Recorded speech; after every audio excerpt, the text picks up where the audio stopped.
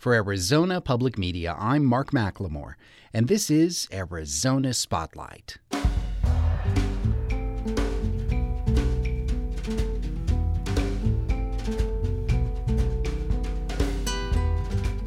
Coming up, attend a community meeting for Nigerian immigrants in southern Arizona. Find out about Prom-O-Rama, where volunteers help make girls' prom dreams come true. I'll have a conversation with linguistics professor, poet, and MacArthur Fellow Ophelia Zepeda. And drummer Sam Fogarino of the rock band Interpol talks about keeping the music fresh.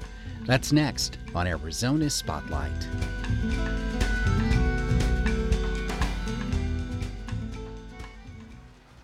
Robo wado, Soko wado, America wado, Niger Delta min wado. That's a greeting in the Nigerian dialect Urubu, as delivered by Owen Mafemi. He's a 32-year resident of Tucson, and he's welcoming more than 24 visitors to his living room for a quarterly meeting of the Urubu Isoko Organization, a gathering of Nigerian immigrants who now call Arizona their home. The meeting's purpose is to build friendship and a support network for the young professionals, seniors, and families who are in attendance. They share traditional food and the latest news from Nigeria, and I spoke to some of them about the ups and downs of life in the United States. My name is Emmanuel Ojamiroye. Until recently, when I retired, I was a vice president for the International Foundation for Education and Self-Help, and it's a non-profit organization based in Scottsdale in Arizona. I've been here with my family, we've been here for 13 years. Explain to the average American who doesn't understand, what is the difference between the two major ethnic groups that are represented at this meeting today? But as a matter of fact, it's one group, because historically we are one. Historically, we all come from one larger group called the Benin. You must have heard of the Benin Empire. So some 500 years ago, people migrated from Benin Empire. Some went to Isoko area, some went to Urubu area, so that's how. So if you look at the languages, they are very, very similar. But some of the differences that cropped up later, they're due to politics, Politicians, want to carve territories for themselves. It's like what you call redistricting in America. Yeah. So when they did some redistricting, at some time in the past, created more division. What's the area of Nigeria? How large is it? Nigeria is 924,000 square kilometers. Okay. About 360,000 square miles, yeah. Why do you feel that it's important for you to meet as a group like this? Well, some of my colleagues will respond, but I think one of the importance is that we want to be united. We come together like this, we share food, we eat together, and fellowship, fellowship with one another. So that's the basic understanding, and try to help with each other when the need arises, yeah. Yeah, that's it. My name is Mudia. I'm a registered nurse working in Scottsdale, Arizona as a perioperative nurse. I work in the operating room. I've been here for about 9 years. I'm happily married with 3 wonderful children, a girl and 2 boys. And one of the reasons I'll say why we have this union so that our children can know where they come from. That by coming to this meeting, interwoven with the different people, seeing how we speak our language, they learn from it. They should know that they are not only just Americans, they are African Americans. So it is important for them to know that this is my ancestors, and able to trace it back to Africa. Does anyone have something that they think most Americans don't know about the Nigerian legacy? Something that you wish people realized was part of what you're doing here and what you're teaching your kids? There is something about we Nigerians. We love school. We love to read. We invest so much in education on our kids and ourselves. We spend most of our time and energy making sure our kids are well educated. Like some of them here now, you are going to see engineers, doctors, lawyers, everything among our kids here. So that is one of the interests we have as Nigerians. We want education to be number one in the life of our kids. We just love education. Nigerians are very friendly. Yeah. That's something I think Americans can benefit from. We are very happy. The International Index of Happiness ranks Nigeria very high. Even when Nigerians are poor, when they don't have resources, they are happy people. In America, somebody may be very rich, but is not happy internally. Nigerians are very happy internally. So that's something, you don't need to be very rich to be happy. So that's something I think Americans can learn from Nigerians. And you, sir? I can also learn that the Nigerians are very smart people and they are well educated. They like to study. Nigerians don't want to be spoon-fed. Anywhere a Nigerian is, you will know that there is a Nigerian there because of his hard work. My name is Felicia, but I go with Ogene Felicia when I'm in the meeting. That one is my husband, Mudia. Yeah, I want America to know that what you see on television, children feeding on the trash, is not true. We don't feed on the trash. We don't drink water from the gutter. We have tap, we have rivers. So we don't feed the way shown in television. Definitely not my country, Nigeria. Of course, like she said, we're not that poor in Nigeria. Like I was in class the other day, they said they want to donate shoes to Africa. We have shoes in Africa. If your country wants to help Nigeria, they should help technologically, not by giving us shoes. How old were you when you came to the United States? I just came to the United States. So what's your education in? MBA, Human Resources Management. Are you able to find work here? Have you found some place? I'm not supposed to work outside school. Yeah. But that'll change later. Do you think you're going to have a fair shot? Of course, I should. I'm a Nigerian. I will make a way. We in Africa, when we come to America, we struggle to understand your language. So you should try to understand our accent as well. Because when I speak in class, they don't understand me, but I try to understand it. So, well, I think your English is very good. That's funny you said you think his English is very good. Yeah. I remember the first time I came to the U.S., I went to the community college to register for a class. And the lady, she told me, "Oh, your English is really good." And I wasn't sure what she meant. A couple of years later, I thought about it and I realized, oh, she thought I just learned English. She thought I just learned English. At first, I just thought, what does that mean your English is really good? I said, okay. Because even when I went to college, ASU, I had to take a class, English as a second language, which is ridiculous because English is the official language of Nigeria. So, we may speak it with a different accent, but English is English. So it's just a little story there for you. Yeah. Owen Mafemi. Yes. How do you feel to have this meeting happening in your home, and what does it mean to be a part of this group for you? Most of us who are here, we don't even know ourselves before we came down here.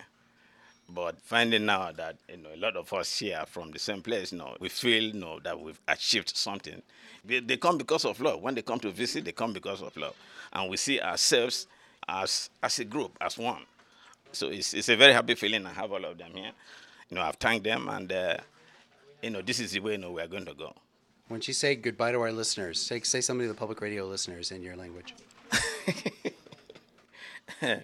In my language? Oyoma walulu, do, wakobiro. That's it. Can I get a round of applause from everybody? Thanks to the members of the Urubu Isoko Association of Arizona for sharing their opinions and letting us attend the meeting.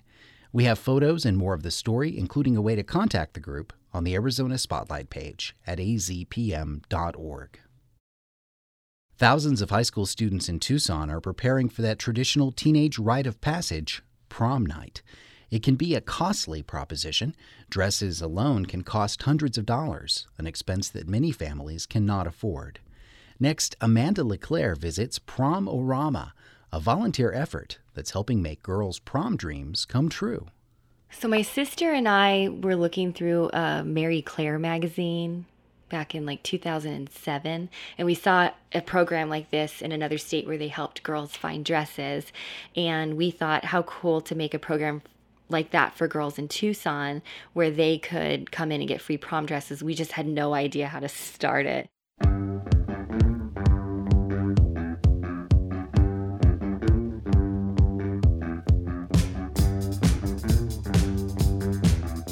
So I'm involved in over 70 high schools in the area, and something that the high school seniors always talked about was that they couldn't really afford prom. So I started to think, well, what can we do? How can we figure this out? And one of my friends back in Tennessee had come up with an idea of doing a consignment sale. Years later, we saw Tucson College did an event called Prom-A-Rama where they were letting girls sell dresses, and we teamed up with them the following year and started giving our dresses away for free. Well, I think it's really cute. They have lots of dresses here, so many of them. They're really pretty, and I really think this is really thoughtful for them to do this. For people to gather all the dresses up, it must take lots of work, and I appreciate that they did that. It's crazy. Melissa calls them fairy godmothers because of the Cinderella's Closet, and the fairy godmothers are the ones who help each girl individually find a dress. We try to make it as individualized as possible. Last year, because we had an overwhelming number, I think we had probably about 450 people there to try on dresses. And so we didn't have enough volunteers, but this year, because we have more volunteers, we hope to make it more individualized so they can find the perfect dress. So you want this one, but this one fits you better. Yeah, well, I don't know. I just really like them both. So I like it. I like them both. We've been here for hours, so. Yeah. It's just like wrapping up now. It's too much fun to look at everything. One probably. What if I put one more dress in there? Which one would you choose? Oh, no, shut up. Okay. Oh, I think you like that one. Out of this one. Out of this one and two other dresses. Out of this one and two other dresses, which one would you pick? What's that? Out of this one and two other dresses, which one would you pick? Probably this one. Well, then there's your choice. You made it.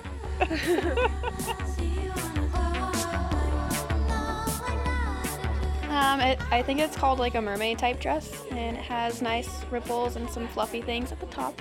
It's really pretty. It's long. Why did you choose this one? I picked it because, well, purple surrounds my life, and it looks hot.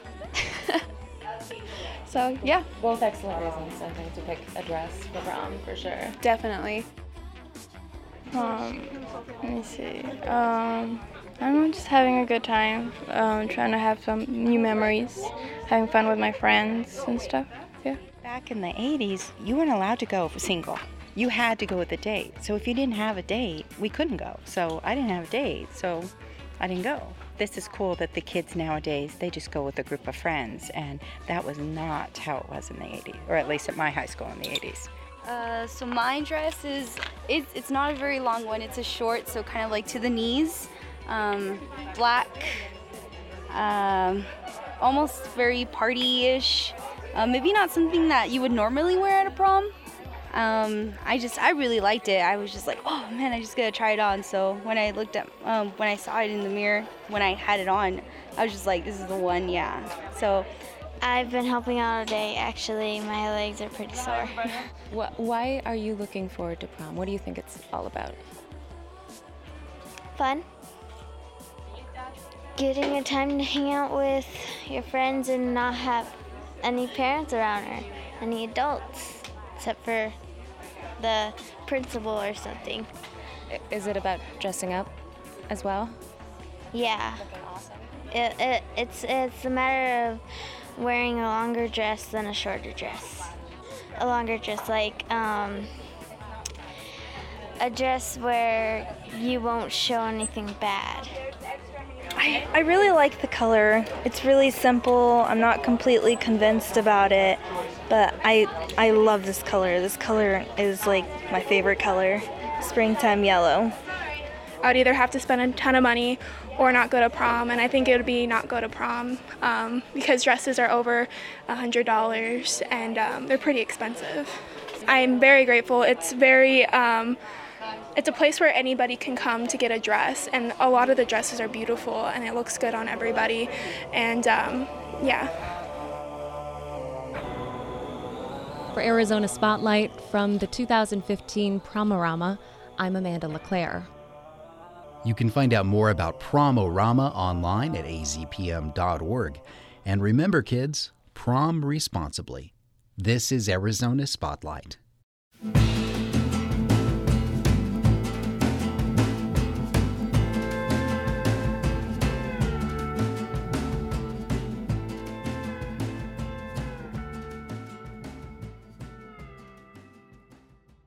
The The MacArthur Fellowship Grant celebrates talent and creativity among academics, scholars, and artists.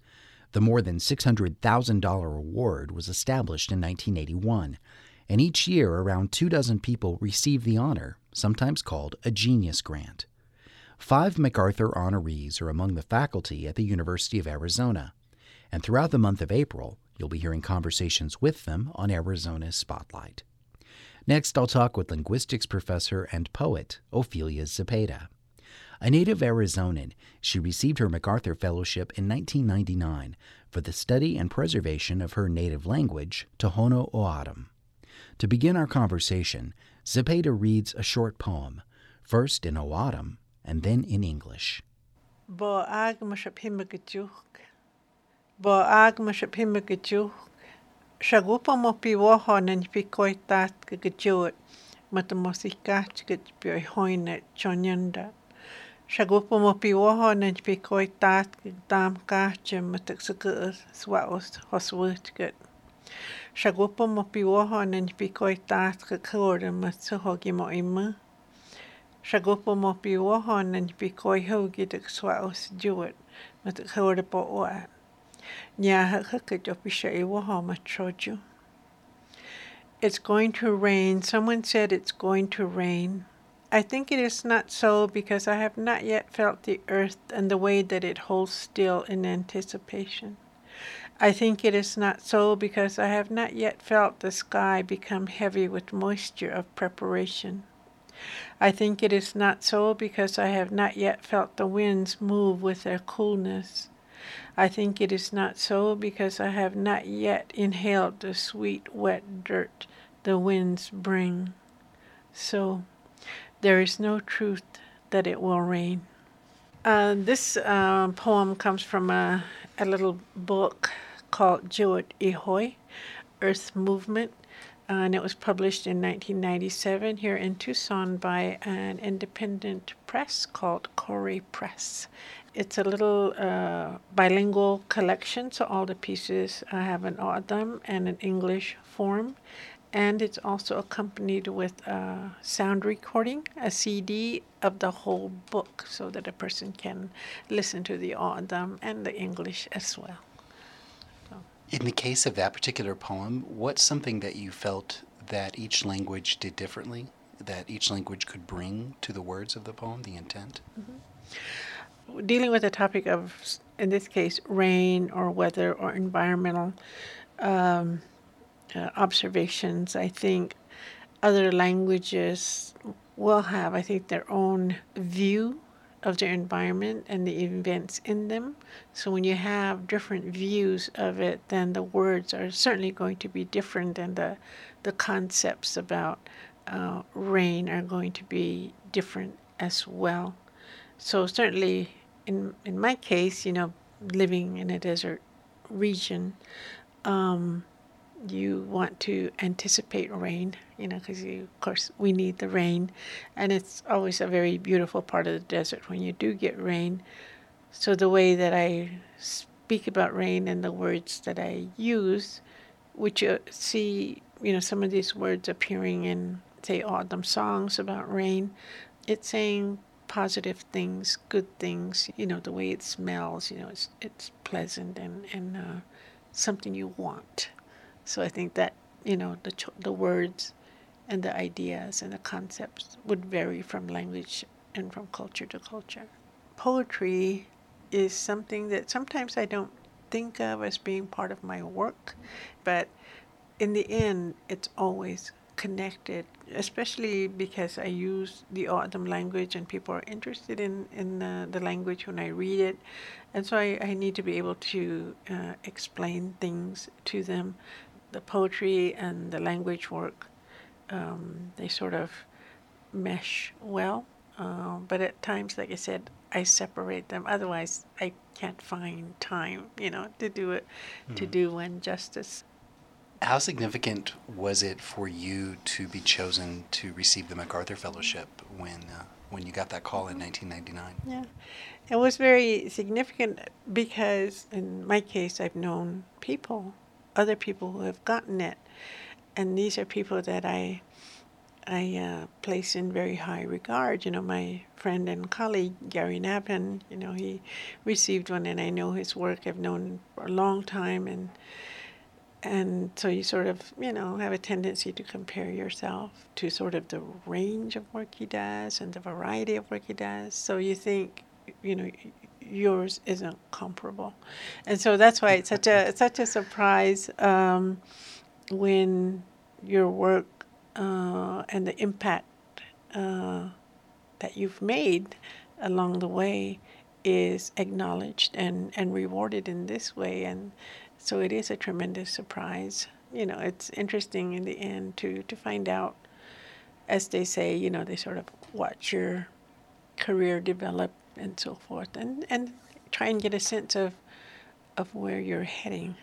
So they're kind of looking at a crystal ball about you or something. Yeah. So that's what at least that's what I learned once I was awarded. So, was there a particular project that you were then able to do once with the backing of that MacArthur Fellowship that you had very much wanted to accomplish? There were a few. Some of them I had gotten external funds to have the MacArthur Fellowship and have that recognition and your status, move, very quickly in lots of different circles. So it was not necessarily easier, but people listened to you, especially when you were seeking funding for some of the projects that you are being recognized for. And I was able to supplement projects that were funded by other sources. I primarily was interested in supporting graduate students, Native American graduate students, to work with me on some of these projects where, they weren't written into the grant or we needed additional help. I had, sort of the luxury of choosing the people, to work with me. So that was very nice, which is, it's difficult to do as regular faculty, to try and support your own student. You're constantly finding monies somewhere or here. I was given money and I could use however I wanted. That was linguist and poet Ophelia Zepeda. The rock band Interpol was formed in 1997, and its electric stage presence helped make it one of the most popular bands on the New York club scene. Each of Interpol's 5 studio albums has garnered critical and commercial success. The most recent, El Pintor, came out last fall and signaled the end of a self-imposed 2-year hiatus. Interpol's 3 core members spent the time with their families and worked on other projects. The band is playing Tucson next week, and Sandra Westall talked with drummer Sam Fogarino about how they're measuring and enjoying their current success.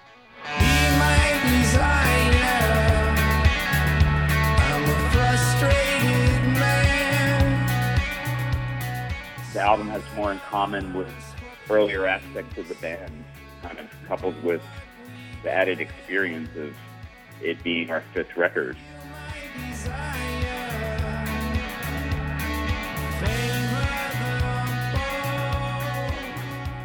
I like this. It's not about just one song. It's about the whole body of work that you're representing when you're touring and stuff. I'm just pretty excited about the whole record. What that does when you're playing every night, it kind of refuels the songs that you've played for your whole career. The fact that you're kind of high on your most current body of work.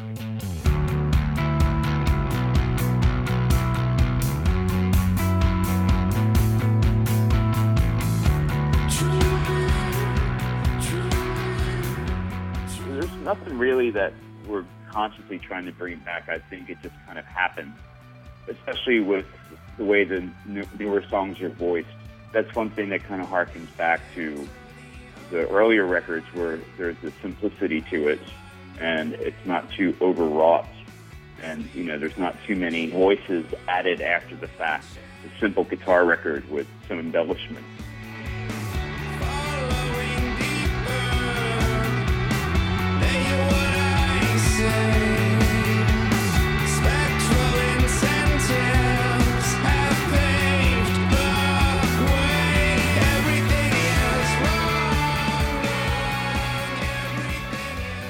There's that thing of maybe writing a hit that might be calculated to reach the masses, and I don't think that's someplace we're at.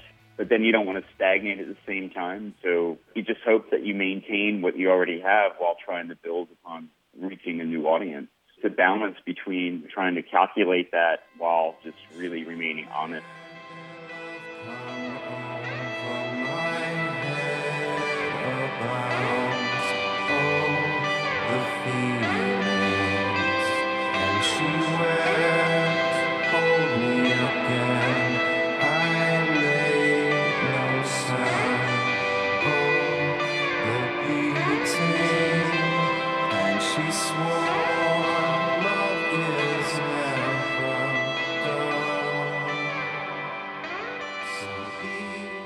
Back in the early days, the one thing I do remember is, always feeling like you're going to fall off the edge. And now it's just way more kind of commanded. It's kind of just, simply just getting better at what you do and having more control over it. She said you don't need time, you won't need your mate inside. My faith won't lie. We're all harder on ourselves than we were 10 years ago. I think there's always something to kind of refine after every show. I think if you talk to each of us individually, everybody would be kind of happy with a great audience, but we'll still critique the performance, to no end. What excited me from the beginning is just the energy of the audience kind of coming back at you. The fact that, people are there to see you perform. That was Sam Fogarino, the drummer for Interpol. The band is taking the stage at the Rialto Theater on Wednesday at 8 p.m., then traveling on to Tempe to play a show on Sunday. Thank you for listening to Arizona Spotlight. You can now find our podcasts on iTunes. This show originates from the AZPM radio studios. The production engineer is Jim Blackwood. The music is by Calexico. Production assistance by Caitlin Dean. I'm producer and host Mark McLemore.